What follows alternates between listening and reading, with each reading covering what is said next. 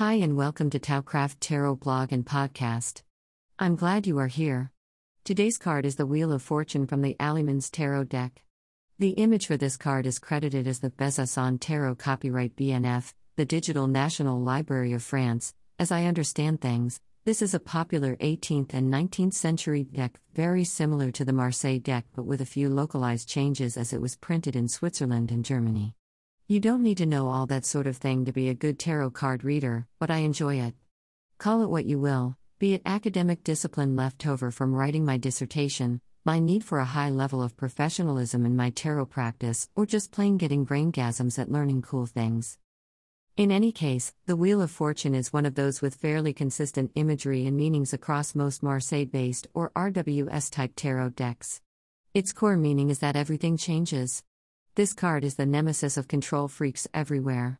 It also reminds us of randomness, chance and fate. Everything changes. It can change with speed. Or not. A wheel is a very primal thing and a potent symbol. They have been around for a long time. We understand how they work.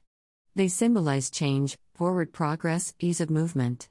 Wheels symbolize impermanence, reincarnation, while the circle shape symbolizes perfection for Buddhism, Hinduism, and Jainism. In the context of tarot, the wheel symbolizes all of these things, but with an emphasis on randomness, chance and fate.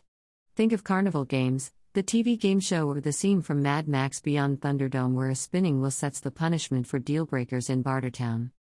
The only certainty is that the wheel will spin. Wheels move. Even if they don't, there are changes and consequences as a result of the stillness and stagnation.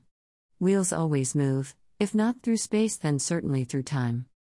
The wheel reminds us to savor the good while we can and to hold on to persistent hope that things will improve. In other words, keep moving to the front door of your sanctuary, as the Five of Pentacles recently advised.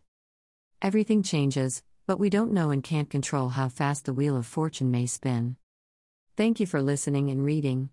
If you enjoy the blogcast and the companion videos on YouTube, please consider liking, following, and sharing them.